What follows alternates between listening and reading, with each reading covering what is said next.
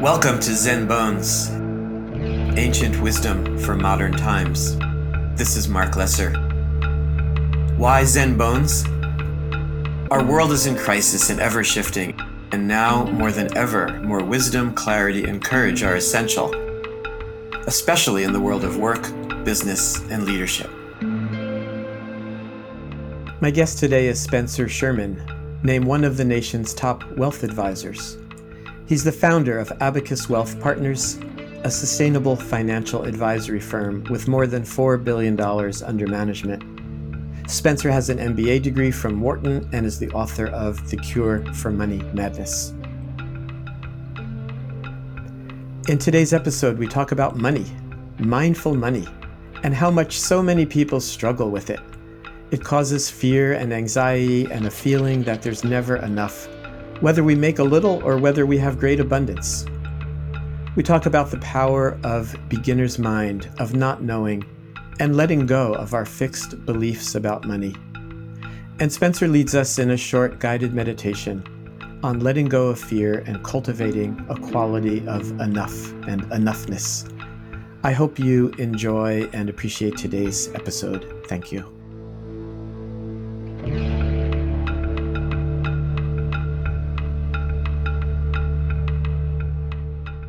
Hi, this is Mark Lesser of Zen Bones, Ancient Wisdom for Modern Times, and I'm very happy to be here today with Spencer Sherman.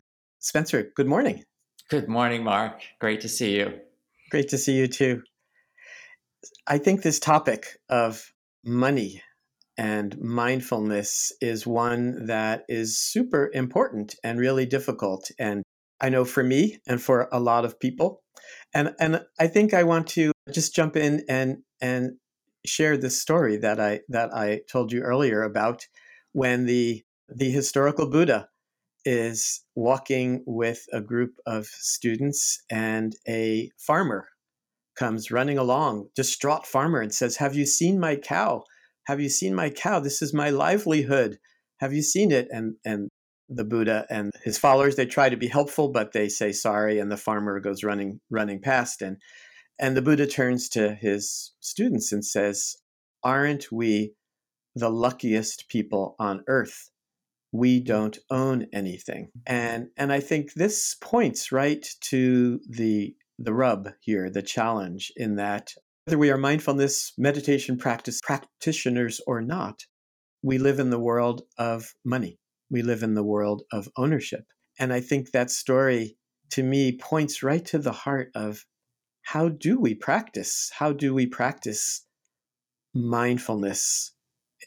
How do we have a healthy, supportive relationship with money and not one that's filled with a sense of anxiety and fear and lack? And I know this is something that you've given an awful lot of thought to, and that you've written a book about it, The Cure for Money Madness, and you've started a company. So good. jumping right in, how might we practice in a more healthy way with money? Well, first, I would say practice. It's my initial thought is that we don't bring practice to the domain of money.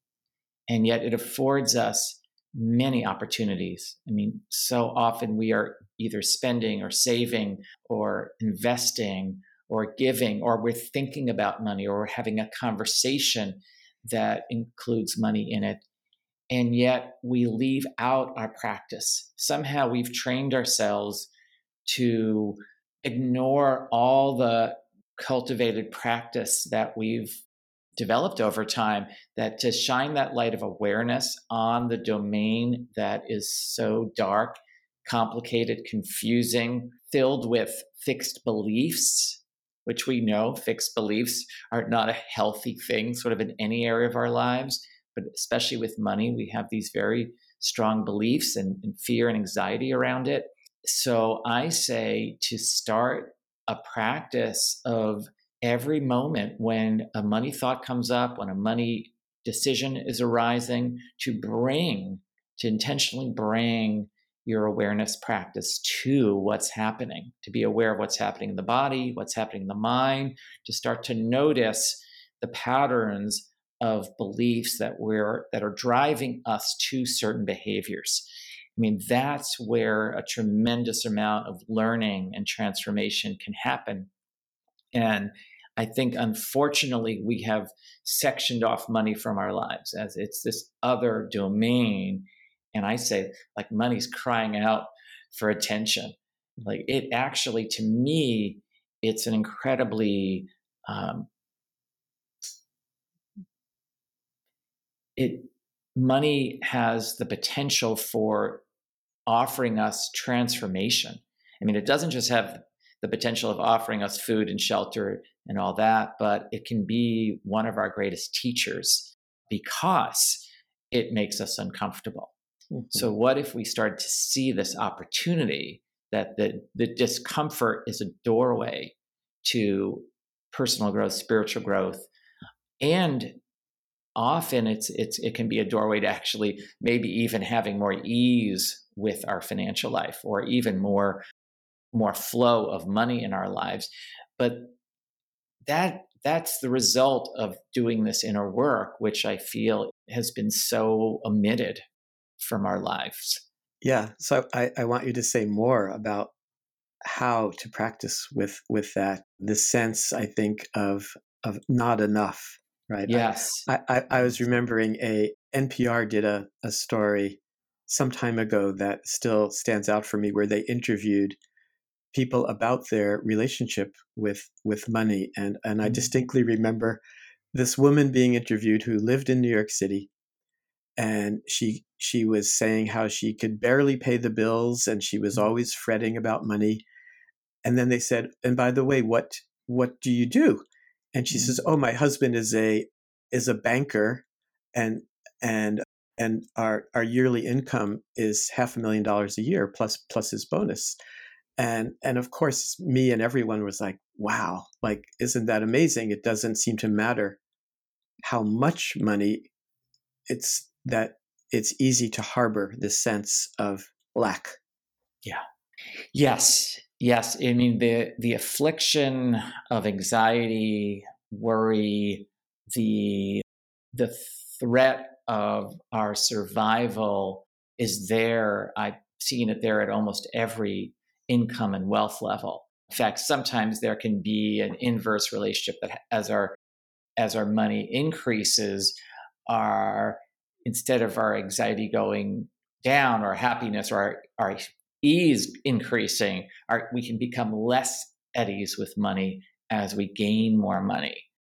And some of that depends on how you come into money, but I've seen it, especially true for people that have sudden money events like lottery winners, but I've seen it even for people that build up money slowly over time.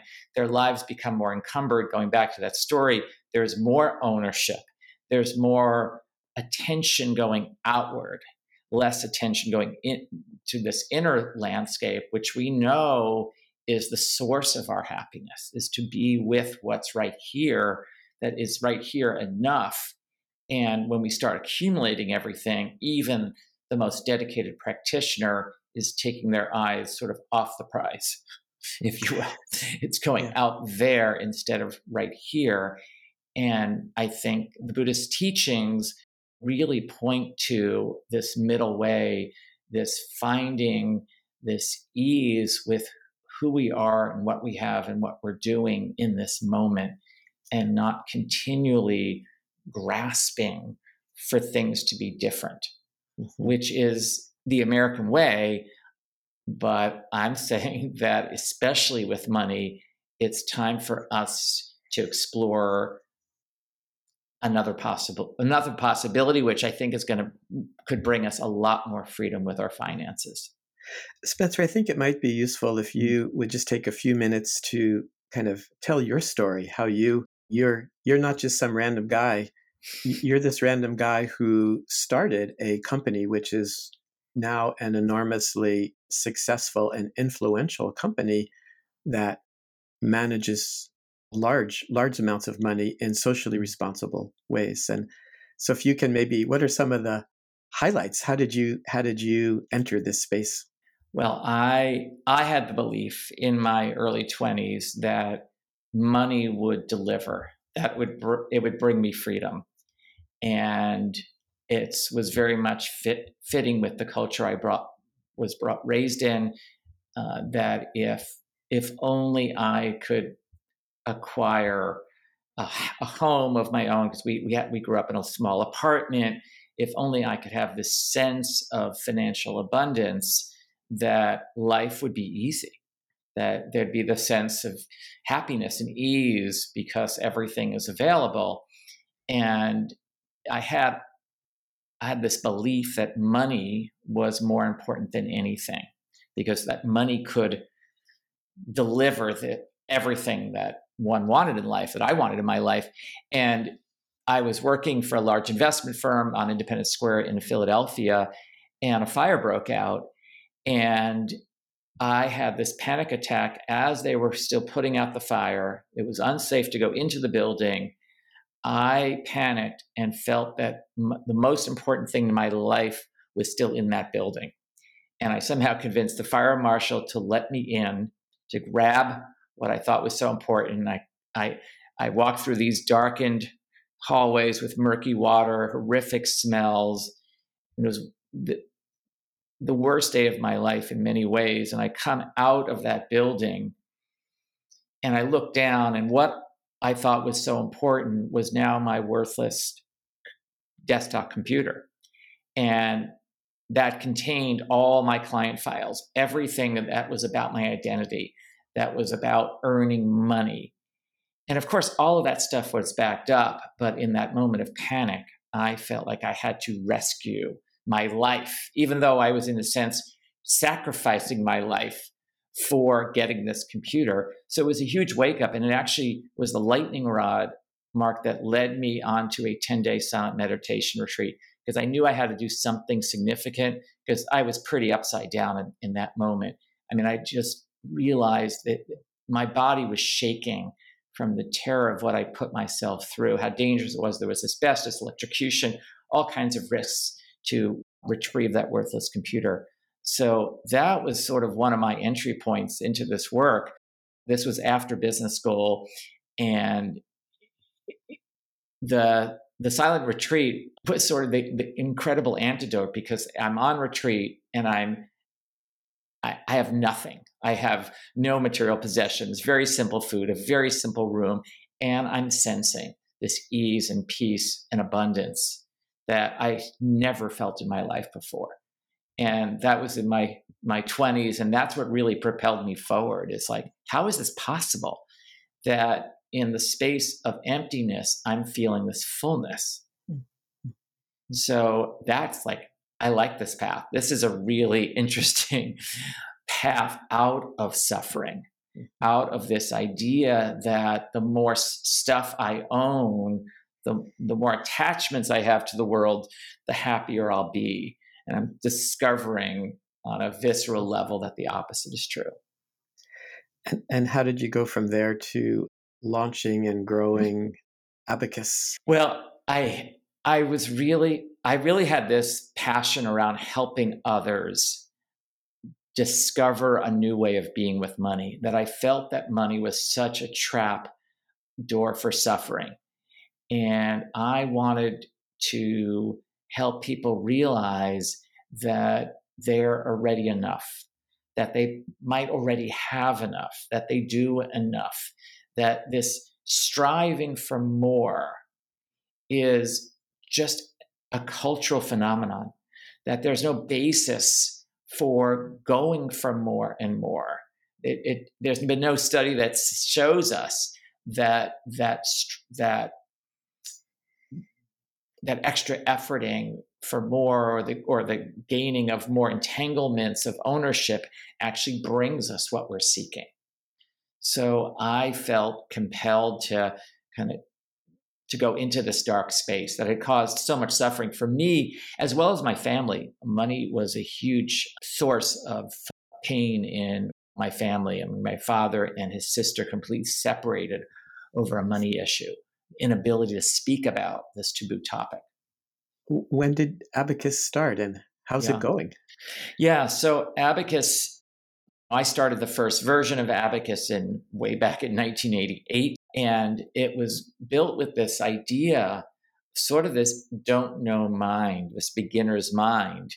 See, a lot of the ideas that I was learning from my meditation retreats, from Buddhist practice, seemed to flow so well into financial practice. This idea that this Zen teacher in Rhode Island, Sun Tzu was his name, the Rhode Island Zen Center, he kept saying, I met him in Boston, and he kept saying, don't know to to questions.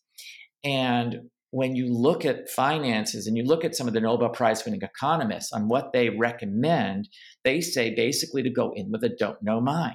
Mm-hmm. That if you don't know, you would lead you to invest in everything, to spread your money out, to not take these enormous risks by putting all your money like in Tesla stock or Amazon, which both went down like 50% or more last year.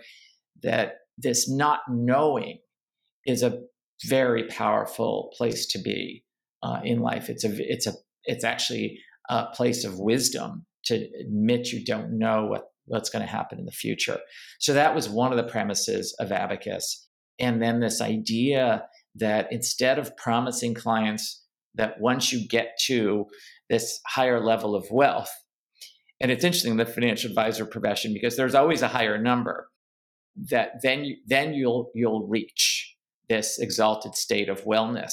And instead of that, to be advising clients that you're already there, to find a way to show that their plan can work just as you are today was one of my intentions with the company, to be more present focused rather than future focused, and to focus on this possibility that enough exists right now, which my belief is it's only possible to sense enoughness in this moment, that it doesn't exist in the future.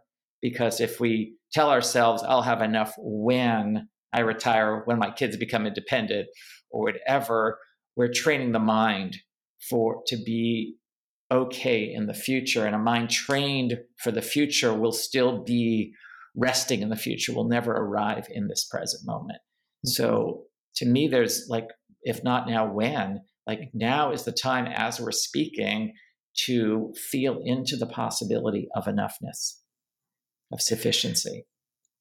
Yeah. Yeah. I think that this is, I think the rub, right?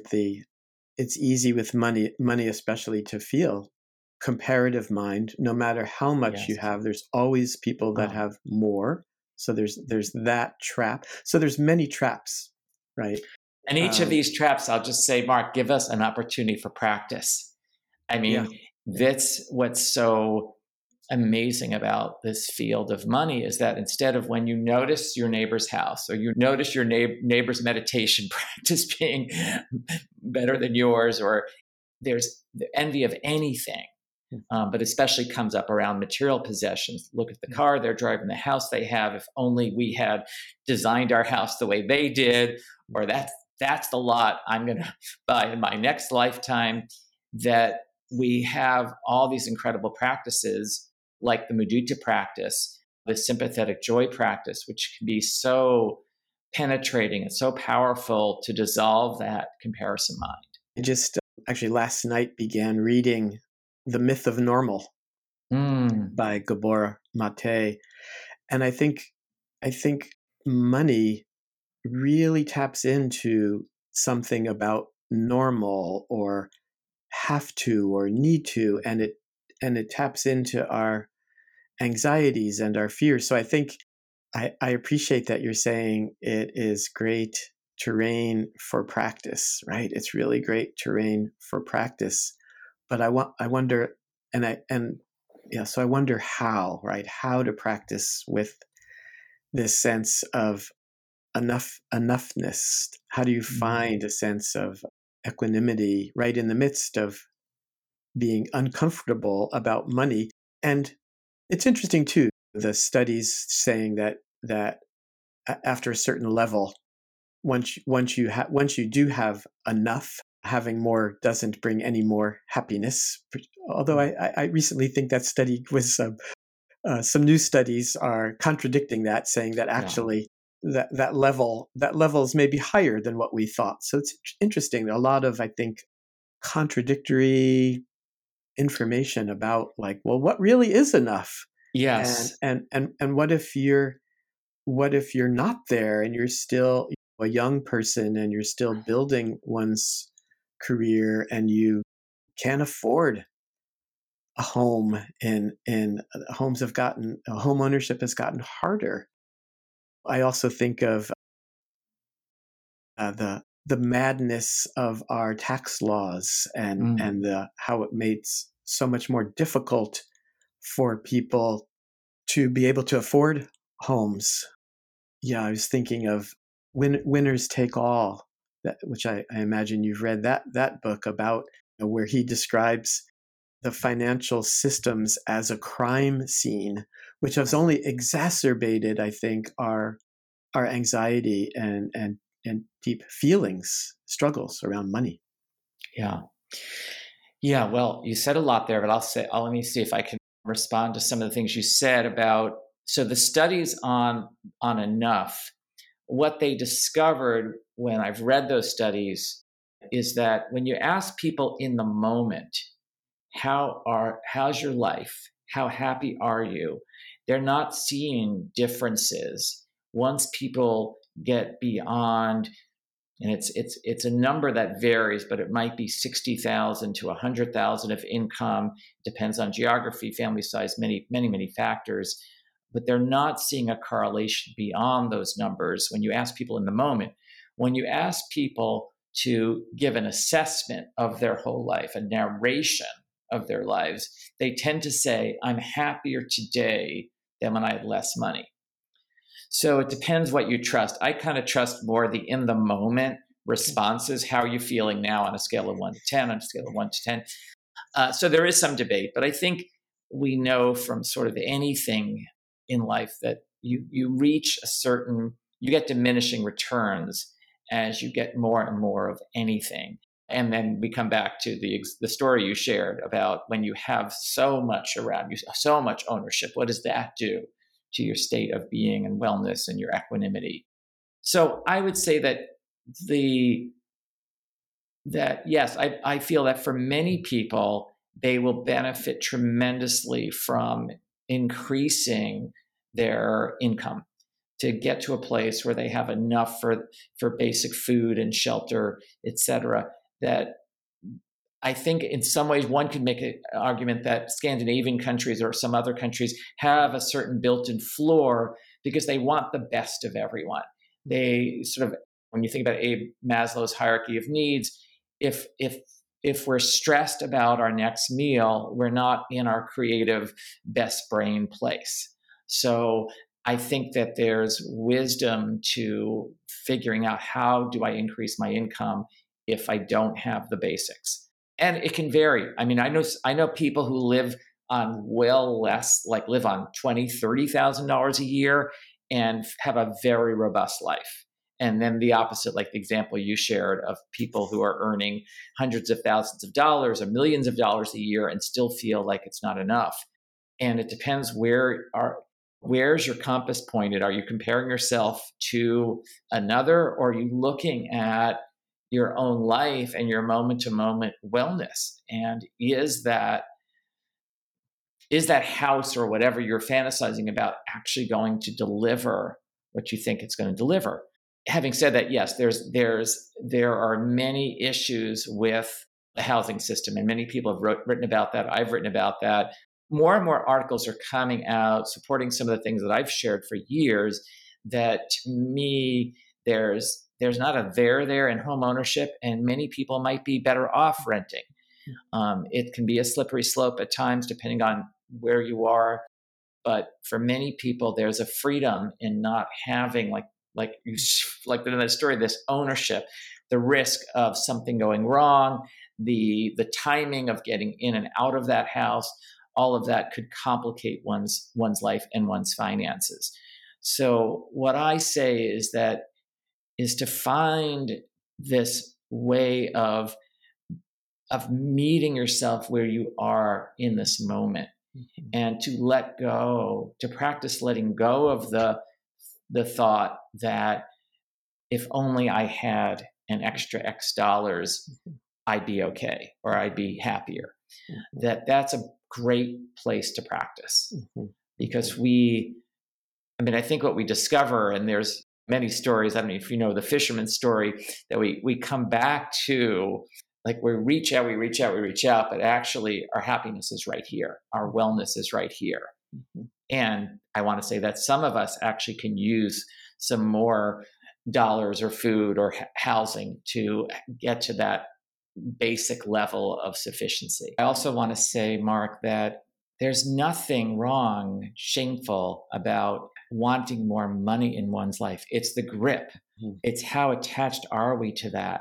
So money can give us more options in our lives. It can allow one to, say, devote more of their lives to sitting on a cushion if that's what one wants, although I think that all those practices are available to us in our work lives, as you've spoken about.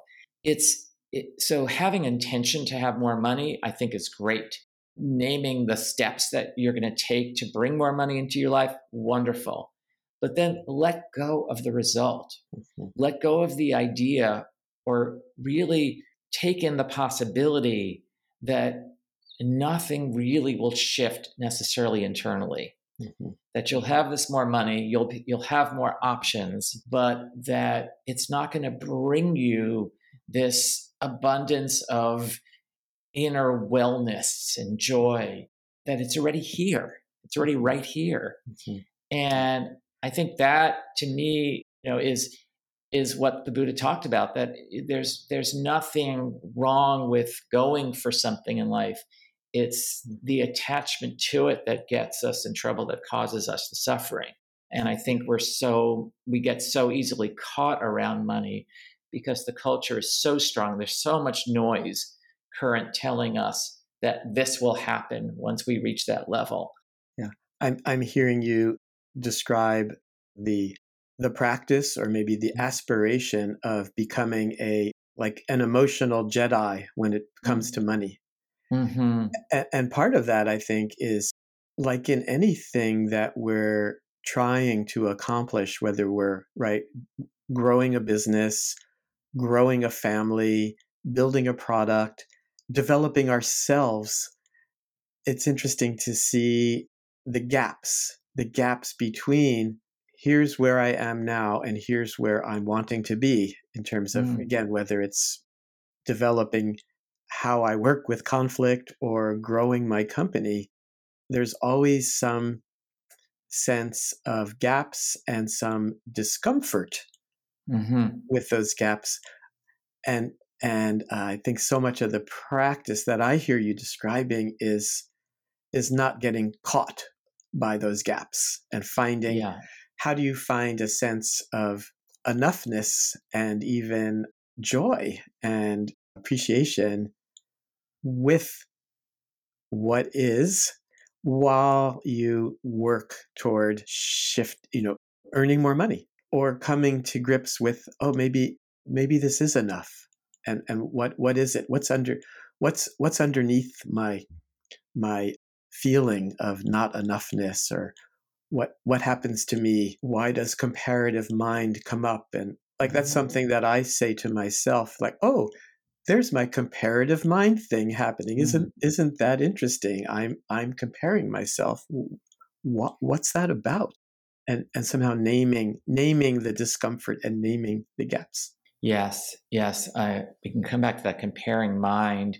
I also want to say that the irony of taking on sort of these enough practices, this enough mindset, this kind of Goldilocks, if you will, way of living, is that ironically, we often end up with more. And I've seen this happen with many clients, students, is that you walk into the job interview and you're at ease. You're not desperate for the job. You're more likely to get hired. And I think that's that metaphor. You can stretch that out to almost anything. When we're in that zone. Like I once was listening to Michael Jordan speak about basketball, and he's not thinking about winning the game. He's very much in the moment of how his hand is moving when he's making that shot. It's not on the end prize. That's the result of many, many moments of presence, of sufficiency, of enoughness, of not striving. He's absolutely relaxed and having fun.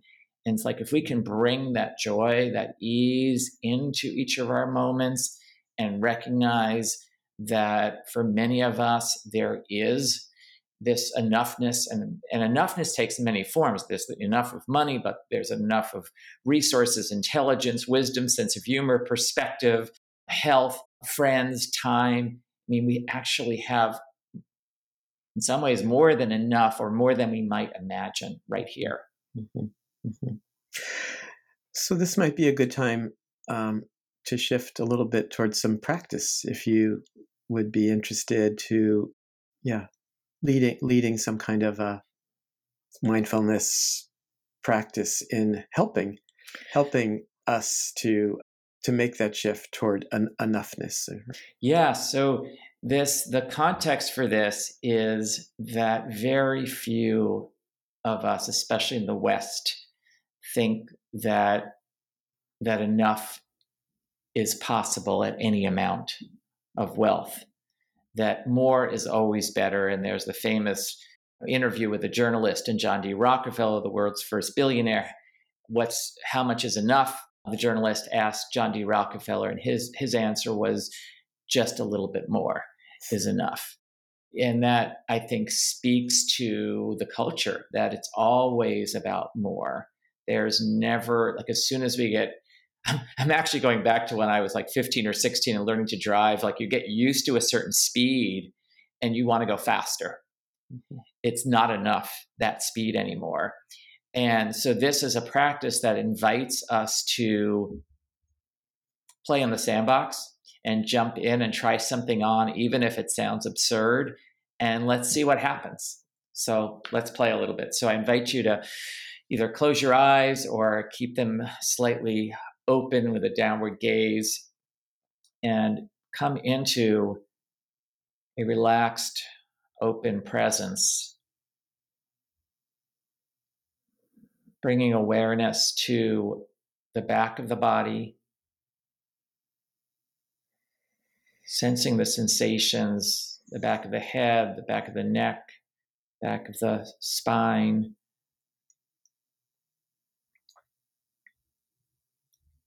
And down the legs and up the front of the body, being aware of the belly moving with each breath, aware of the heart beating,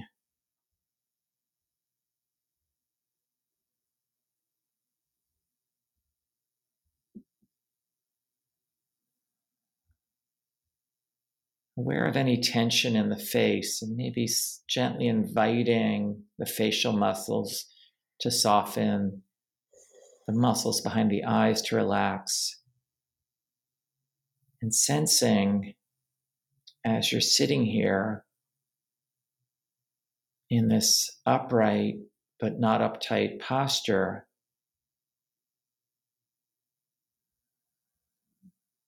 as the breath is flowing naturally on its own,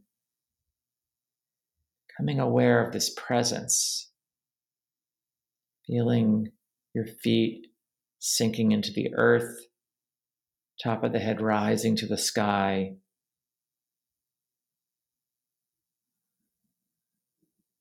Aware of this presence, this fullness, this sufficiency of this energetic presence that you bring to yourself and all others.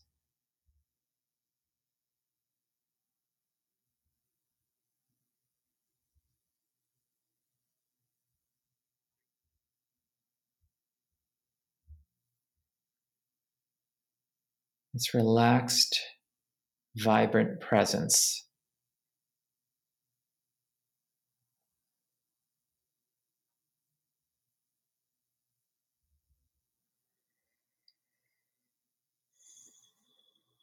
taking on the possibility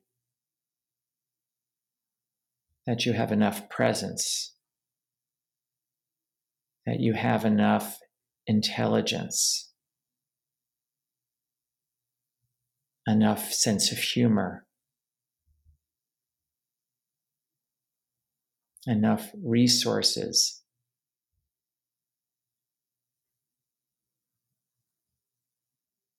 enough house. Just trying that on. That in a world where no one thinks they have enough, and the mind is full of comparison, experimenting with the possibility that you have enough friends, enough health, enough breath,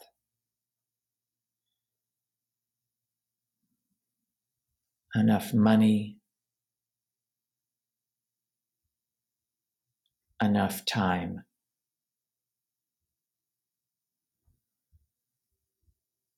That in this moment, you have enough.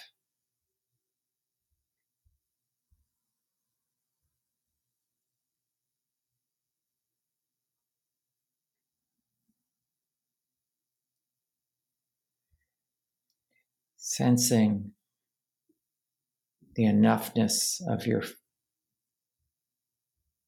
presence in this moment, of all that you bring,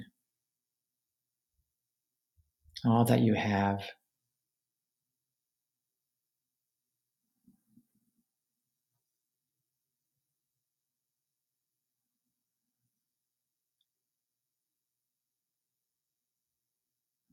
And then sensing the possibility that you do enough. You do enough at work.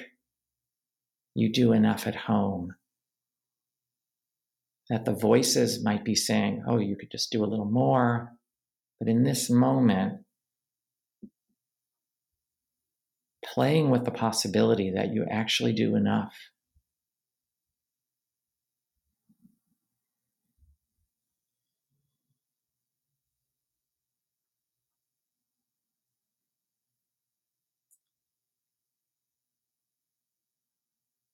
And then playing with the possibility that you are enough, just as you are, even if none of your New Year's resolutions come to be. That with whatever's arising, you are enough. Sensing that potential in this moment of this enoughness. You have, you do, and you are enough.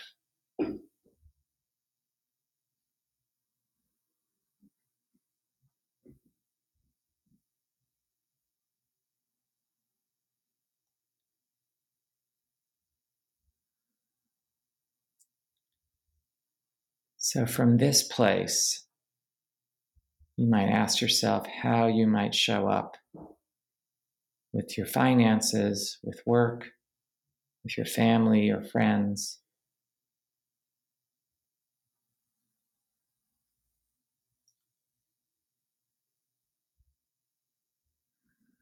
Take this mindset of enoughness with you. And then as you're ready, you can open your eyes if they've been closed. And just staying with yourself. Stay connected to that fullness, that presence that we've cultivated of ease, of enough. Thank you. Thank you, Spencer. May you and all of us have enough, be enough. Yes. Yes. I mean, my belief, Mark, is that it would be a very different world if we opened up to this idea of enough. That it's possible, very possible by any measure for all of us to have enough. That there's just this great inequality that we're experiencing that's very divisive. And these principles of enough, I think, could really bring so much wellness both to us personally and collectively. Well, thank you. And thank you for the good work that you do in the world. Thanks. I really Yes. appreciate Thank you. your time and your presence. Thank you, Mark.